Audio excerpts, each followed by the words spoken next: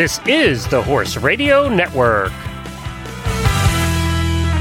What a beautiful day for horses in the morning.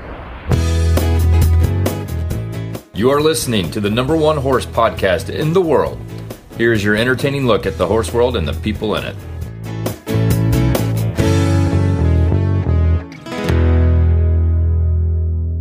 I'm Glenn the Geek from Ocala, Florida.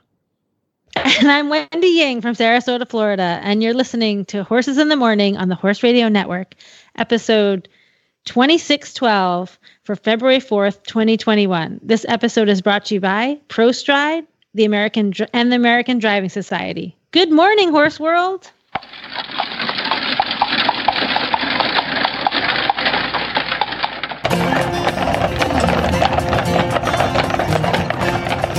Well, the driving episode is back. We are here the first Thursday of every month with Dr. Wendy, and she took last month off. We only give her 1 month off every year because she doesn't work hard enough, so we have to keep her going. So, Dr. Wendy, thanks for doing this again. You have booked a very full show today. We have a great show today. We have Kathleen Hake from the CAA, the Carriage Association of America, and Gary Grisham from the Hawaii Driving Club, and they're talking about the Royal Carriages of Hawaii.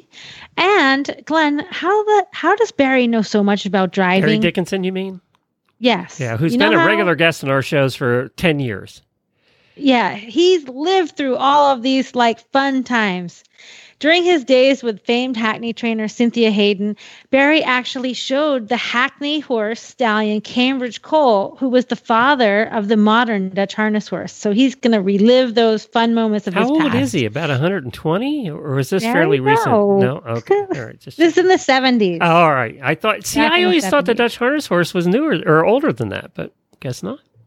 No, well, I mean, our sport horses, all of our sport horses have really changed drastically from the 70s till modern day. But you have to think about it. That's 50 years. That is true. Yeah. I don't want to think about it, to be honest. Well, guess what else is 50 years? It's Martin's Auctions 50th anniversary. I can't believe it. It's so exciting.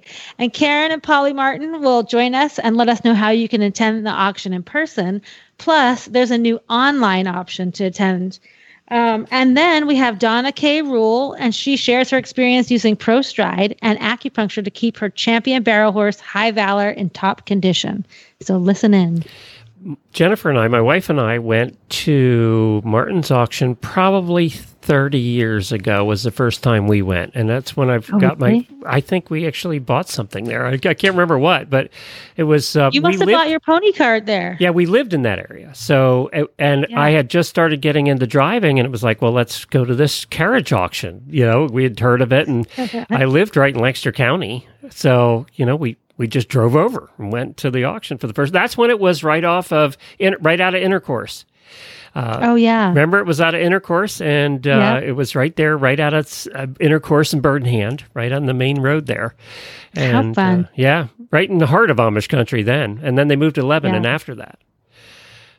Probably people would drive their carriages to the auction. Oh, yeah, they would. The Amish would, because they all lived right there. So that's so awesome. Yeah, they would. All right, well, let's get started with your product feature. We start with a Chinese alternative medicine product every month, and we're talking joint pain, huh? Yes, we're talking about joint pain, and our product feature is a formula called Equine Do Ho.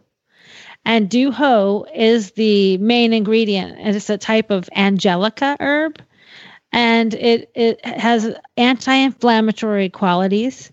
And I know I talk about this a lot. There's different formulas that have anti-inflammatory action. Like in Western medicine, you say, "Oh, I have an ache and pain. I'm going to take a non-steroidal anti-inflammatory," right? Or aspirin. Those are anti-inflammatories. In Chinese medicine, we look at it more of we have a pattern, right? So this formula is for a pattern of arthritis that is a yang deficiency. And your yang, we talk about the yin and the yang. Your yin is your air conditioner and your yang is your furnace. So as we get older, sometimes geriatric animals and people can like really be affected by the cold. Either they're always cold because they have poor circulation, or they're cold because they can't handle the coldness of the environment. And this equine du haut is for arthritis that has yang deficiency or cold signs. So if your horse is like much stiffer in the wintertime than in the summer, this is a good choice for you. Or like if they are stiff when they first get going and then they start to warm up and feel a little bit better, that's probably indication of a yang deficiency. So it's a geriatric, it's a good solution for the older horse with some pain and stiffness. And there's also a formula, this same formula is also used in humans. So if you have aches and pains, you can find this usually at any kind of health food store, and it's called Solitary Hermit, or it's also called Du Haut Ji Shang Tang. So it's not just for horses. It can also help your aches and pains in the wintertime. Very good. Where do they buy it? You can find it on my website at drwendyying.com. Search for Equine Duo at DUHUO. Well, back with us from the Carriage Association of America, we have Kathleen. And Kathleen, you have a special guest today, right? I do. Gary Grisham from the Hawaii Driving Club is joining us today, which is fantastic because I'm betting it's a lot warmer where he is than it is here in Kentucky. So, Gary, I know that you have been researching a very important carriage there for Hawaii, which is the Queen Liliuokalani's carriage. Is that correct? Well, close. Queen Liliuokalani. And it's her personal carriage. And she was the last queen in the Kingdom of Hawaii. It was around 1891, I believe. Close. The carriage actually came into the Hawaiian Islands in January the 6th, 1880. And it was obtained by Queen Liliuokalani, or bought by her, from England. The Morgan Carriage Company built it in 1887 in support of Queen Victoria's Golden Jubilee, June of 1887. And they built carriages for the monarchs that were coming in and this type of thing. And this carriage was, shall we say, one of the excesses, if you wish. But it had the Morgan Spring. Now, the Morgan Springs were patented in 1884, and these were the latest and greatest, and just wowed the carriage world because the spring system was so good that the monarchy people didn't particularly like the swaying of the type of spring systems that were in use at the time. So when the Morgan Spring came out, oh man, it took the world by fire. And Queen Liliuokalani, who was a princess at that time, decided she had to have one for her personal carriage back here in Hawaii. She did not like the state carriage, which was a landau. And frankly, according to her diary here, she got motion sickness swinging in that carriage back and forth. And she did find the Morgan Springs and the Morgan carriage to be quite usable, settling and everything, and she decided she had to have it. So sometime after June of 1887, after Queen Victoria's Golden Jubilee celebration, she obtained the carriage, brand new, and had it shipped to Hawaii. And it came over on the bark Min, M-I-N, but the bark had some problems here, and coming across the North Atlantic in the winter, coming around the Horn, was pretty pragmatic to him, I believe. And she got damaged, had to come into the Azores for repair. The carriage did not get to Hawaii January the 3rd and was offloaded in January the 6th. There's a little note from the Exchequer that said he sent down Joe, who was the head coachman, to receive the carriage there at the pier. And it was her personal coat of arms that was put on it. It was her personal carriage for all those years. And she died in 1917. What horses did she use to pull the carriage? Did she have a four in hand, or were they? Oh no, this was only a pair, but it was a standardbreds from California. And do they still have the harness that went with this vehicle, Gary? Yes, they had the harness, and while she was there ordering up the latest fashions and everything, she also ordered up livery. And the livery is I guess it'd be plum colored with white pants.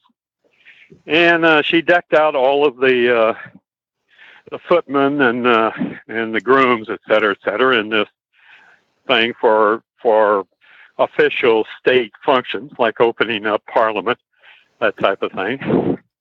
And the head driver, Joe, wore a tri-cornered hat with white fluffers around it, I guess, which was the same thing that the Queen's carriage driver wore. The Queen's carriage is a barouche, done up, of course, in the best style of the time. And it has been, in her use, after her death, it was given to the Bishop Museum. And the Bishop Museum did have a display on the second floor of the museum, which was called the Monarchy thing. And the carriage was up there at that time, about 1976, permit started in on it. So they removed it off display, took it in to be treated for termites, and then never was put back. It was put into a shed, and unfortunately, it's still there. How much damage did the termites do to it? Not much. Enough that the stringers on the driver's seat were chewed up to the point it's unsafe. There is some damage onto the door seals here where the threshold plate is. And I think there is some back in the on the pump handles. There was some damage there. Fortunately, they caught it fairly early and were able to knock out the termite. But we still would like to get it conserved and restored back to its 1880 condition. I can imagine. So if you're not familiar with what a barouche is, it's basically a very large, open, four-wheel carriage. It's the type of thing that you often see royalty in. It is coachman-driven, so the passenger, or in this case a royal member of the, is not actually driving the horses. A coachman is. And so the coachman's seat is up front. There is usually 2 seats in the back, one of which faces the coachman, and then one of which has their back to the coachman. And then it sometimes has a leather roof that can be raised over top.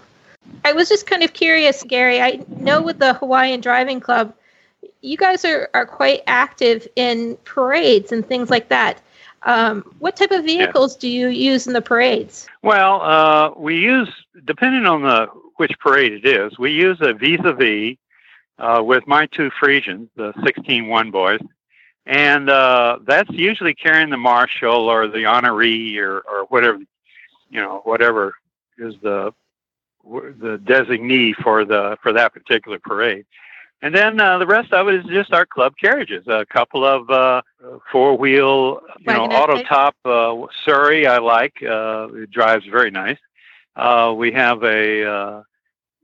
just about everything. And then we have, of course, the minis, the VSCs. And one of them, the crowd favorite, I believe, is a mini donkey. Tattoo is his name. And he usually follows up behind my 16-1 Frisian, and everybody's ooh and ah the Frisians, and then when the little tattoo sticks his ears around the carriage, they go all yay and play, clapping and the whole bit there, But that's just because we let them pick their own place in the parade if they wish, wherever they want to go, and usually turn out around 5 carriages. That's fantastic. So speaking of your horses, my understanding is you have 2 new ones. Right. Correct? Yes, and then the two, what we call the young boys. Yes. The young boys came over from California. Okay. Right.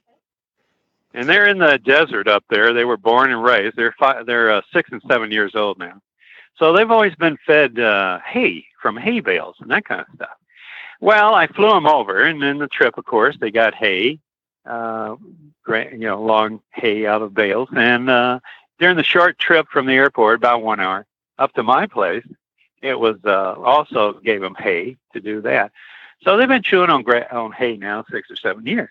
So when they got up here and I offloaded them up to my place, which is just green as all get out, because we get a fair amount of rain up here. And the grass is what's called kikuyu grass, which is a very, very nice grass. I mean, it's 18% protein. It's got pH levels as proper, but it has an awful lot of sugar.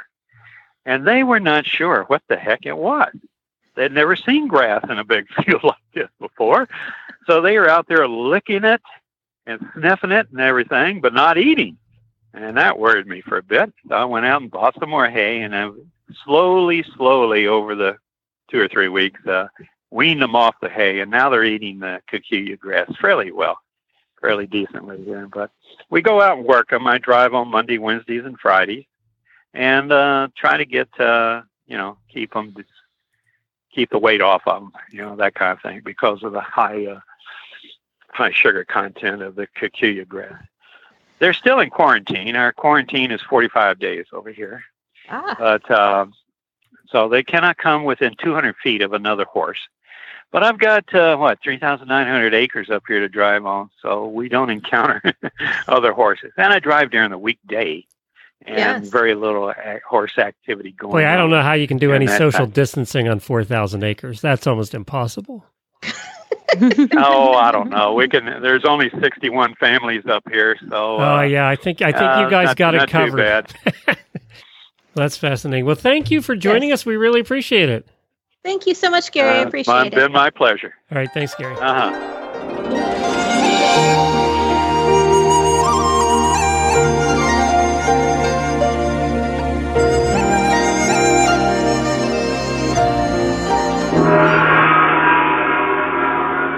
I'm so excited to have our next guest as on our TCVM segment for this month.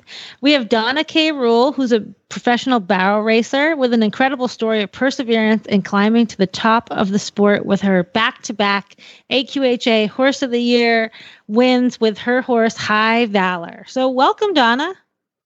Thank you. I'm excited to be here. We got your information and from ProStride.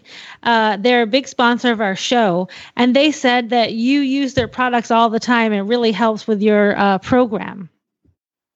Oh, absolutely. I tried multiple things and had the great success with ProStride. And tell us a little bit about your horse. I mean, barrel racing is so tough on horses' joints and their body. And tell us a little bit about High Valor and how you got started using the ProStride and what you're like, how often you do it.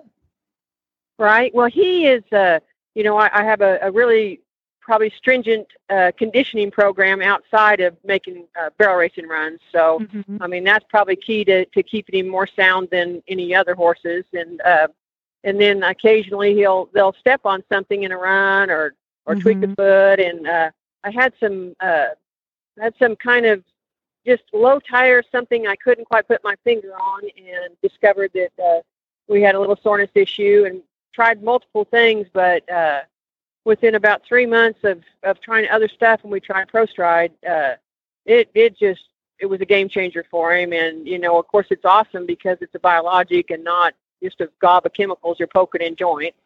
Right. So, definitely would be my preference as a go-to for helping him. And he came right on and, started out the year a little bit slow because of soreness. And then it just improved and improved and improved. And we didn't really just quit him. Of course we were careful, but we didn't just quit him and turn him out. So it was really good for us. And so your vet, with the ProStride, it's all natural. So your vet just has to take some blood from him, just like we would pull blood for like any tests or Coggins or whatever. And then they spin down that blood and then they can immediately inject it into the problem areas. So that must be good for you. Somebody that's on the road all the time, can do a quick little session.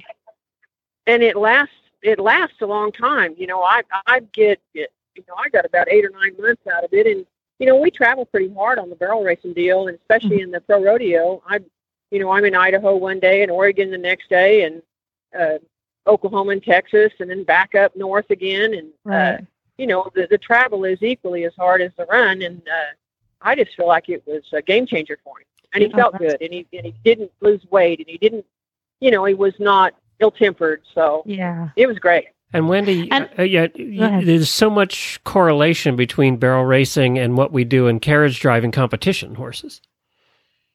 Yeah, like the way you have to gallop flat out and then do a really tight turn, that puts so much stress on the joints. And all horses are going to need some kind of maintenance. But I'm like you, Donna, I don't want to inject their joints with steroids. So to me, I feel like this ProStride is such a game changer for us. Thank you so much for joining us and sharing about your story and success with ProStride.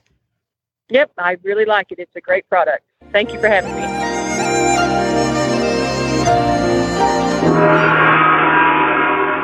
Well, we have the man who knows everything about everything, in my opinion, the famous Barry Dickinson. And Barry, I am so excited you're on today because you're going to tell us about the history of the Dutch harness horse, because over the years, it's really changed so much. And there was a very exciting stallion that really was the revolution of this change. So welcome back to the show, Barry. I can't wait to hear all your stories. Well, in 1970, I went to work for Frank and Cynthia Hayden at the Shovelstrode Stud in East Grinstead in Sussex. Mm-hmm. How old were you then? Oh, I have no idea. Old enough to know better. A baby? Baby? Yeah, and so I went there, and of course it was paradise, because there was just, wherever you looked were Hackney horses. There wasn't a place, a nook or a cranny or a paddock or a pasture that didn't have Hackney horses in it. So that was just really interesting. If you're interested in harnessing, they were big time, like big time. They were the last of the big time. And of course, it was a dealer's yard. They bred Hackney's horses and Hackney ponies, and they produced them, trained them, produced them. They showed them, exported them all over the world. It was just a 3-ring circus at all times. So, and in the 70s, can I ask a quick question? Yes. In the 70s, who was the person buying a Hackney horse? Well, when I was there, we sold them to South Africa, sold them to Portugal, sold them to Spain, sold them to Mexico, sold them to Argentina, sold them to a lot to America, a lot to Canada. Holland, of course. But what kind of client was were they people that wanted them for strictly carriage horses, or? Yes, they were using them for carriage horses at that time. Yes, driving. At one time, way back in 1910, in that era, there were a lot of Hackney horses sold down to Jerez in Spain, and they used them for crossing on the Andalusians. Oh, because they were the fanciest, sports car horse. Yeah, yes, they were the Rolls Royce of the driving world, but also they had that supreme hind end and the fabulous hocks and the wonderful action up front, which is, of course, what you needed for bullfighting. You needed a very quick horse. You needed a horse with a great hind end, and the Hackney had that to cross in that. So. The qualities that it takes to be a great harness horse, they had, and they were a lot of there, and they went stallions. The thing you have to remember when you're crossing horses, you have to use the stallion for what you're wanting to get. Mm-hmm. So, if you're wanting to breed harness horses, you would cross it to a Hackney. If you were wanting to breed a riding horse, you would use a thoroughbred. But you always use the stallion on top of the mare, that what you want to get. Mm-hmm. So that, like the Canadian Hunter, the famous old Canadian Hunter before these warmbloods all came in, was a hackney horse on a draft horse. Then you took that mare and bred her back to a thoroughbred, and that gave you your Canadian Hunter. Oh, I see. So you always use the stallion of what you want, of what type you're breeding. If it's a harness type, then you use the hackney. If you want a thoroughbred, you use a riding type. You use a thoroughbred. And the three breeds that were sent around the world to do the improvement of all the other little local breeds were the Arab, the thoroughbred, and the hackney. Okay, that makes sense. So that's what was in the late 1800s and the early 1900s. Those were the three main breeds that went, and England produced an awful lot of hackney stallions that were, and a big type of them were the artillery horses for these countries, for the artillery horses, because of the great high dens to pull these cannons. So. They sent a lot of stallions from England to the different countries. Italy, Spain. Italy, and it was a big buyer. Spain, the North Star breed in Hungary. They talk about. Well, the North Star was a hackney horse. Oh. So you see, this is how it goes. And then how did the Dutch at the time? How did the Dutch? What were the Dutch breeding? Well, the Dutch have always liked a harness horse. You know, they've always drove. And they like style, they like flash and dash, maybe not a lot of bling, but and they were breeding these Gelderlanders, or Gelders as they called them, and the Groningens. Groningens were much heavier, deeper-bodied horse, more for farming, more for heavy land. And the Gelderlanders were a big, tall horse. They were coarse, very coarse horse. Not the prettiest, ugly heads, and roachback, hip bones, you know, concave outline, you know, rather than a convex one. And no, they weren't pretty. I remember the days, and they were very, very ugly. But you see, Cambridge Cole's mother, Cambridge Madge, was simply beautiful. She had the most beautiful body, and she had the most lovely, what they would call a riding horse front. She had this beautiful long neck and elegant, well, I don't think it was elegant, it was a pretty, pretty head, but she had this beautiful front end on her. And that is what Cambridge Cole departed on the Dutch harness horse. So when I would see Dutch harness horses, I would see them and I'd say, "Oh my God, look at this! It's got there's Madge. There's her. There's look at that. There's her father was Walton Diplomat. See, Walton. I'll get this straight for the people. Cambridge Cole was by Walton Searchlight out of Cambridge Madge was his mother. She was sired by Walton Diplomat. Walton Diplomat and Walton Searchlight were half-brothers. They were both out of a 14 one-hand chestnut hackney mare called Walton Beauty. 14 hands? Yes. Now, Walton Searchlight, the sire of Cambridge Cole, was by Kentmere Searchlight, who was 16 one-hands. Oh, okay. So, you see, you can get throwbacks for 9 generations. So there's where the size came from. Diplomat would be around 15.2. Yeah. And then so, with Cambridge, Diplomat, yes. Go ahead. With Diplomat, Diplomat had a different hindquarter than Searchlight. Searchlight was split up behind. You could run your hand up between his back legs. You could run up behind. You didn't on Diplomat. Diplomat, you didn't go up very far. Diplomat had much more of a square, an apple bum, as we would say, with great strength and good hocks. So that's where that contribution came in. And then how did Cambridge Cole end up going to Holland? Like, was he purchased specifically for a breeding stallion? Well, let me get on to that. So anyway, in 1971, at the National Hackney Show, Cambridge Cole was born. He was Madge's baby. He was born in 1971. He had a sister that ended up in Holland called Cambridge Jane, but she was by Hurstwood Consul, but she was born in 1970. The 1971 foal of Cambridge Madge was Cambridge Cole. Showed him at the Hackney Show. Roy McDonald, the stud groom at Hayden's, he always showed his mares, and I was groomed and showed Cambridge the Madge's baby that year. And that's so exciting. So anyway, when I was getting them ready to grooming them, I got Madge groomed, and Jenny Smith came in and braided her mane. And so then Cambridge Cole was lying as you went in the door. I can still see him there, lying to the right of the door in the straw. And I wound him up out of the straw because, a little warm body, and he gets all those imprints of the straw in his hide, you see. Right. So I wanted to get that out of there, but he would not get up.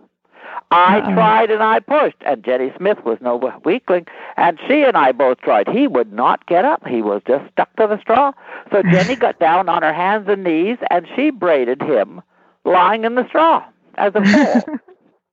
So anyway, by the time it come to show Madge, we got him up, and I did my best to get the straw marks out of his hide, and went in and showed Madge. Roy had Madge, and I had the baby, and showed them in the broodmare foal class, won that, and she went on to be champion mare, etc. She was just so darn beautiful. But she did not, they tried her in harness, and I said to the assistant trainer there, George Freeman, I said, how was Madge in harness? And he said, Barry, she was as cold as Christmas. She couldn't pull the skin off a rice pudding. So they, of course, she didn't make a show star, so they bred her, and over the years they got a lot of cold spots. There was another one, really nice one, older than what became Cambridge Cole, called, we called him Dennis the Menace. He just would never leave anything alone. And he went to South Africa, magically. Yeah. And he was a lovely, nice, big bay, upstanding fronted halt with a stripe. He was a very nice colt, but he went to South Africa. So anyway, the next year, when he was a yearling, Madge's baby was sold to Holland. And then by then he'd been registered. So he was bred by Jim Runciman, and his stud prefix was Cambridge. And and he was a veterinarian. And the baby was a yearling then and had the name Cambridge Cole, and he was sold on to Holland, you see. And Mr. Hayden had a funny deal, and I never really understood how it worked, but obviously he got away with it. If you bought a colt from him and took it from, and was such and such a price, but if the colt passed the curing and was accepted into the stud book, etc., then you owed more money on the colt.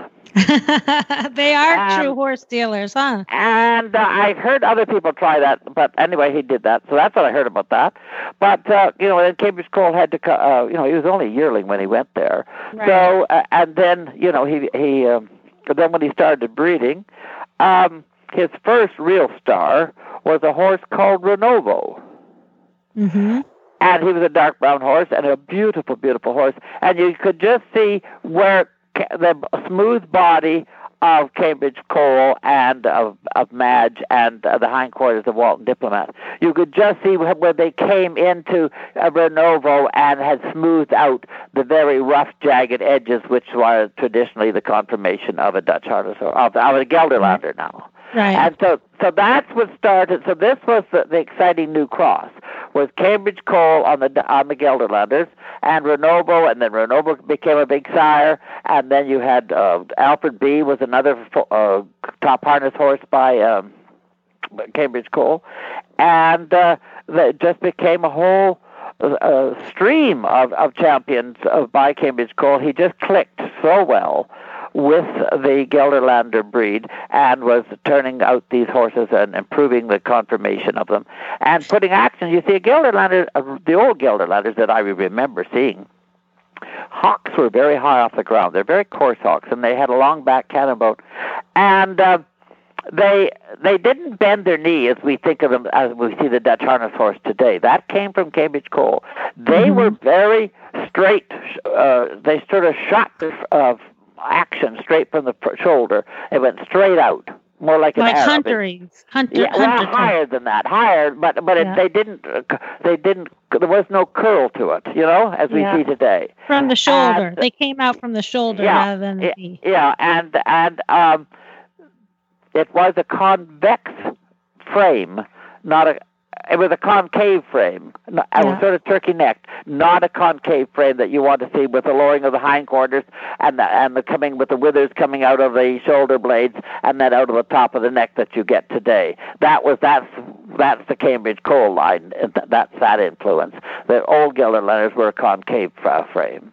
And it's amazing that just that little touch of Hackney back at that time really changed the whole breed to be like what it is. Yeah. Oh yeah. Yeah, much more like high-stepping show horse versus more of a utilitarian horse. Yeah, I mean they used them on farm work. The Gelderlanders were farm work, and they had these big old wagons, the Utrecht type wagons that you'll see them on in the traditional classes. And of course, if you look at a pedigree of a Dutch harness horse, you just look and see how many different times do you see Dutch Cambridge Cole in that pedigree? Right, I saw all the time. There's all throughout. And then there's other horses Hackneys that they used. Brookacre's Silver Soul, a chestnut roan horse, Mr. Heineken had. He was cold. They used him a bit, and he was a big horse, but he wasn't as successful. Brown's Liberty Light, straight-necked horse. He wasn't a successful horse. So they got some useful horses by Holly Park What's Wanted, and put a nice harness horse front end on them and stuff. But Cambridge Cole was the one that was the star, and when I went to see him when he was 17 years old. You did? I hadn't seen him, in all those years, but I was over there looking at horses and things, and I just was near where he was at EPA, and I just said, I've got to go see Cole, and so I went and saw the old boy, and he was, and there's certain things that when you work with horses that you just notice, and Searchlight and Diplomat had a certain type of an eye socket. Mm-hmm. And it was the bony eye socket. And you will see that in the Dutch harness horse, and you think, well, the old Gelderlanders never had that. Yeah. And the thing that Walton Diplomat had, he had a pole. When he stood there, at the top, behind his ears, he did not come at an angle. He went horizontal for about 7 inches or more. And then the neck went sloped. So he had that lovely pole. Yes, he just naturally bridled. Right. And, so that's what must make them so easy for them to carry themselves like that. Yes. Oh, yes. Everybody used to wonder, how does Mrs. Hayden get these horses to bridle so beautifully and sit up there and wear the ears? She had Walton. She had Silver Nick, Ardent Glass Marquis, Outward Matire. I mean, they all just sat up there and easy as could be and put those ears up, never dropped an ear. Well, she bred for it. Yeah. Then breeding them to like a nice, like something with a little bit of a calmer temperament than a Hackney. Well, Cole was very calm. He was not a Spitfire Hackney. The Gelderlanders were the hot ones. You rattle something and you'll never see a neck grow so long in your life as the Gelderlander's neck and take off. Yeah, no. But so he was calm. Madge was calm. So that helped the rattleheadedness of the Gelderlanders. But Mary, I love your stories. These are so great, and you'll have to come back on and join us again. We can talk about like maybe more of like what the Hackney breed has come today, or I know you're really big in the Morgans too. So I love this history, and you'll have to come back and join us again. Okay, I would be more than happy to. Well, now it's time for our ADS segment for this month, and we have Lauren Reese here, who's going to talk about everybody's favorite topic at the beginning of every year, and that's rule changes. We all love change. So, Lauren, what do we got for rule changes for the ADS this year? Okay, well, I think the drivers will be happy with the rule changes we have this year. Most of them will make their lives easier and not harder. So we like that. That is a very good thing. So the first rule change that went through was an addition to our junior driver category, in which before we allowed or we demanded, required that a young driver have a knowledgeable horse person with them. any driver under the age 10. Well, last year we have a junior driver who was 6 years old driving, and he was driving a pair. Oh, it's so darn cute. And his father asked if we could do a rule change so that not only could he be on the carriage with his son, but they could also have a navigator on the back, which was an absolute great safety idea. We'd never thought of it because we'd never had a 6-year-old driving pairs before. So we did put in a rule change that says the knowledgeable adult horseman, as requested above, may be the groom when one is required, or it can be an additional person. And we also added that additional person would have to obey the same rules as a groom. So they couldn't do, they can't get off, they can't assist in any other way without the penalty that the groom would get. So we call that the Ashton May rule because he's our little 6-year-old driver. So cute. Yeah. So that was a good thing. The next one was just saying that at a ADS sleigh rally that they don't necessarily have to have a ADS licensed official. And the reason that went through is because sleigh rallies are so dependent upon snow. Right. And we often don't know until the last minute whether or not we're going to have snow. And to have them hire a judge and bring in a judge and then there not being snow is just very difficult. So we made that exception for sleigh rallies. So again, that's a good thing for the drivers. Yeah. Number 3 was just last year we instituted our pony measurement program, so that all of our ponies and BSEs now have to have a card saying that they are below horse size. We put in a rule change this year saying that they cannot be protested, they cannot be challenged, and that was just to clean that up so that people weren't going from one official to another trying to get their horse ruled until they got one that they really liked. So that was an easy peasy one. Yeah. One of the most exciting ones that we did is we now allow pneumatic tires to be used up through intermediate.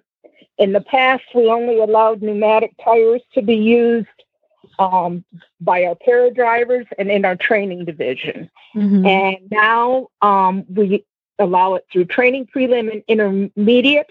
And we have this funky language in there as long as they're mounted and it's engineered to be used on a carriage. And that was the best language we can come up with. We don't want somebody with a bicycle wheel or a wheelbarrow wheel. It has to be a regular carriage design pneumatic wheel. But that's a really popular rule change, especially here in Florida, where a lot of the people drive on a lot of sand. Yeah. And this just makes it so much easier. So now those are legal all the way up through intermediate. That's great. What a great rule. It's a very popular rule change. And another popular one that was a little confusing talks about bandages and brushing boots in dressage. And there's always been a rule on the book that bandages and brushing boots are not permitted in dressage, and there's been a 10-point penalty. Well, the officials were all over the board on whether that applied to hoof boots, the boots that actually replace, the boots that replace shoes. Oh, I see. Yeah, Glenn uses those. Yeah, I use those. Yeah, and a lot of our VSE and pony people use those a lot.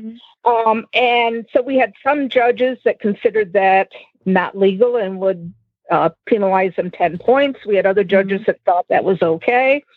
So there was a rule presented saying, okay, we're going to clean up this language. We're going to say they are not allowed, and if they're worn, they get a 10 points. So everybody's on the same page. Well, once that rule came out and we started discussing it, we said, why not? Why can't they wear hoof protective boots? Right. Some of the cons were that well, it could disguise a lameness. Well, frankly, shoeing can disguise unsoundness as well. So we clarified that. And so now we have an ADS exception that says hoof boots that cover the sole of the hoof are permitted. Oh, so that's great. So now all of our judges and TDs and competitors will all be on the same page. And if you have, if we have dressage in a little rocky area or cones, people can put the boots on and protect their horses. So those are my two favorite rule changes. A couple of the other ones that we had were, we have deleted all the American measurements. There's a word that I want, but I don't know what it is. We've gone to all metric measurements in great. Yeah. So all of our pleasure driving rules are now in metric and in kilometers now, instead of miles per hour and feet and inches. So that's standardized. And as a TD, that's just wonderful because I don't have to convert anymore. And if somebody says 14 kph and I'm at a pleasure show, I don't have to try to do the math in my head, which was always bad. And those are the biggies. We had another one about our carriage dog class in pleasure shows, and we are no longer allowing them to run behind or beside the axle of the vehicle, and that was put in for safety. So the carriage dogs have to be on the vehicle, and frankly, in my years, I have never seen a dog running beside the axle in a carriage dog class. So they're not allowed under the wheel either? That's not allowed? Well, people with coaches and Dalmatians like to do that because the Dalmatians used to run under there. Right. It's fun to see, but it's so rare that it's probably better for safety to just do that. Yeah. And, in a coaching competition, it would probably, they probably still have those. But in our carriage driving competitions, we just want to keep them all on the carriage because you don't want someone trying to drag their Shih Tzu along on the ground, right? They should be in the carriage. They jump out of the carriage and their leash is too short. It's just... Our Greyhound's not very bright either. She'd be under the wheels. That would be all of it. She could be going thump, thump, thump, thump, thump under the wheels. Wouldn't get it. Makes for a bumpy ride. Yeah, exactly. So those are the rule changes for this year. So they were the ones that were the proposals that were highly controversial did not pass the board. So the board listened to the people and passed the ones that the people wanted, and the others were tabled for some future time. I think that's great. I think all those rules seem like very friendly to introduce new people to driving and release a lot of restrictions that may have kept people out. And I think that's a wonderful move forward. And so, Lauren, how can people find out more about this? Okay, so if they go on the ADS website and go onto the rule book page, which is clicked right on from the main menu, there's these rule changes are all written out in red line. The new rule book is there to be downloaded. The new information for the new rule book is there so that you can order it. And by the way, the new rule book is about 30 pages thinner than the old one. Okay. So we've done a lot to streamline that. So that's great. And the other thing that's there is the rule suggestion form, because it's February and we're open for business now again for rule suggestions for 2022. So, oh my gosh, they don't give you a break, huh? They keep you working all year. I don't have a break. So here we go again. But so if everybody checks that out and they have ideas for rule changes they'd like to see, get those suggestions in. AmericanDrivingSociety.org. That's where you can find it all. Well, it's hard to believe it, but it's the 50th anniversary of the Martin's Spring Carriage Auction. Whew. And anybody that's ever been up to Martin's knows that it is just such a fun time. And not only is it fun and you can buy things, but also it's a huge educational experience. And really, it helps us remember our history. Like all this stuff can be lost if we don't keep supporting people that collect carriages. So it's a really fun annual event for everyone. And now, Wendy, before year, you go on, I'm just adding this up. And doesn't that make Paul about 100 years old? No, he looks great for his age. Yeah, he looks great. Once in a while, I feel that. This year is very exciting because for those of you that can't make it up to the auction in person, there's also an online option. So Polly and Karen are here to join us and tell us all about it. So welcome, guys. Thank you. Hi there. Thanks for having us. Well, I bet it's hard for you guys to believe it's been 50 years, huh? Say that once again. I bet it's hard for you guys to even believe it's been 50 years. Well, it's like everything else, it goes fast, and the horses get a longer tooth on them. That's what we're doing. Absolutely. No, it's gone by really quickly. It really has. And for those of you who've never been to the auction, there's like a Friday night session that's cataloged, right? So what does that mean, the catalog session? Well, we used to be, Wendy, as you remember, we would sell Wednesday, Thursday, Friday, Saturday with 400 to 500 carriages. And that's all changed around, obviously. So bringing it up to speed to last year and this year, with COVID last year, we were able to run an online sale only. Normally it's in April. We did that in May. We had approximately 40 carriages, and we had about 80 lots of carriage appointments and horse appointments. And so that went real well for us. We've done a few other online sales before that. And then we had the Desiree Herman and John Cuneo collection that they want to have a sale in Florida for that. We tried twice, but things were peaking down there at the time, so we shipped all that to Pennsylvania, which is a little bit more open in July. And we did an online sale there where people could bid online, and also we were live at facilities in New Holland where we had everything displayed. And the online sale, we had tried to take 6 to 8 or 10 photos of each vehicle. And appointments. We had plenty of photographs on each one of them with descriptions on our internet bidding online. And then people could personally look at the items at our sale, which we held on a Saturday. I believe it was July the 24th of 2020. And so we had interest from all over North America and a little bit from Europe, which was good. And then we came back with our fall sale in October, which is also our annual sale. And we did a one day there with, we had a great collection of coaches and carriages, and we limited what we could do on each sale. So we had about 120 sale. We started at 9 o'clock in the morning. We had approximately 200 lots of non-cataloged appointments, which you would have to be here to see that and bid live.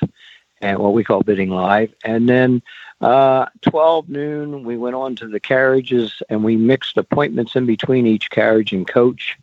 And we, like I said, we had about 80 online carriages, coaches, and we did approximately, again, 240 lots of appointments. So it went quite well for us. We finished that up approximately 6:30 in the evening, Friday evening. So as far as our 50th anniversary this year, with still COVID in effect and all these guidelines, we're continuing to do the same thing as we done in October. We hope to do a one-day sale. It's not all the big items we used to sell in the field on our Saturday session. The last several years, we run 3,000 to 4,000 lots in the field with 6 to 8 auctioneers simultaneously. So we're not doing that. It'll be a limited amount of carriages consigned and appointments be consigned, and we'll run on the same thing. We want to do what we call a live auction. If our state lets us, and also we will be doing it online. So that'll be in April the 23rd on a Friday. And how can people? How does the online part work? Like, are they watching you on video, calling all the bids? Yes. Exciting! What we did, we had a camera for the auctioneer, and there's two screens that you can see. You can see one screen simultaneously. You can see them with how the bidding is going, and then you have to learn how to bid online, and then you can see the auctioneer also selling the items and describing them. We might be able to format a little bit differently this year with the descriptions or pictures of the vehicles this year also, as we're doing the auctioneering. I'm so glad that there's the auctioneer on video, because to me, really, that is like so exciting. That's the most exciting part of the auction. You know, I love when you call them. Well, and we talked about it when we did our first April sale last year, and we did in May then. But what we did there was talk about using the camera. Some auctioneers do, some don't. And I just said I'm going to focus on the auctioneer because the result came out very good. People said, geez, we felt we were there. Right.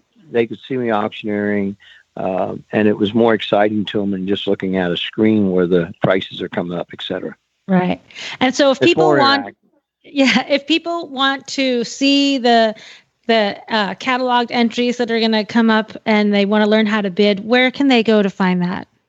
Okay, that will be on our website. Normally we have it on. We try and get it on about 3 weeks before the sale, and 2 to 3 weeks. And you'll be able to go through our website. We used High Bid platform last year, and we'll probably continue that this year. So they'll be able to look at 6, 8, or 10 pictures of the coaches and carriages especially, and then they'll be on the appointments. Depending what it is, we'll have a number of multiple pictures of that with descriptions. And then also they can contact our office we had some people from Europe that wanted more photographs and information on some of the coaches and stuff. So and that's at martinauctioneer.com. Our email address is martinauctioneers@frontiernet.net. Okay. And that's probably the best way to get a hold of us. And Wendy, we do appreciate the phone numbers with that. It's a lot easier for us to get back a lot quicker with some questions and answers. Okay. And so what's Wendy, too, if they want to go on, it's martinauctioneers.com. There is the website. And then there'll be some instructions on there as to where you can go and look at the photo gallery. If you just follow through some of that, you can see the photo gallery. And then it'll give more instructions as to how to go to the highbid.com platform. And you have to go on there, register, and set up prior to the auction. And get approved. And like getting your number, right? It's like getting your number. Absolutely. It's just the same. It's just a little different way to do it. So those are the things you can do. If you have a call, you can always give us a call or email us. And, each platform is different. So sometimes there's some little bugs for people to work out and understand, but eventually everybody gets the hang of it. And we've had pretty good success so far. And then your catalog deadline this year is Friday, February 26th. So people still have time to get something in if they have that super special carriage they're looking to put in the auction.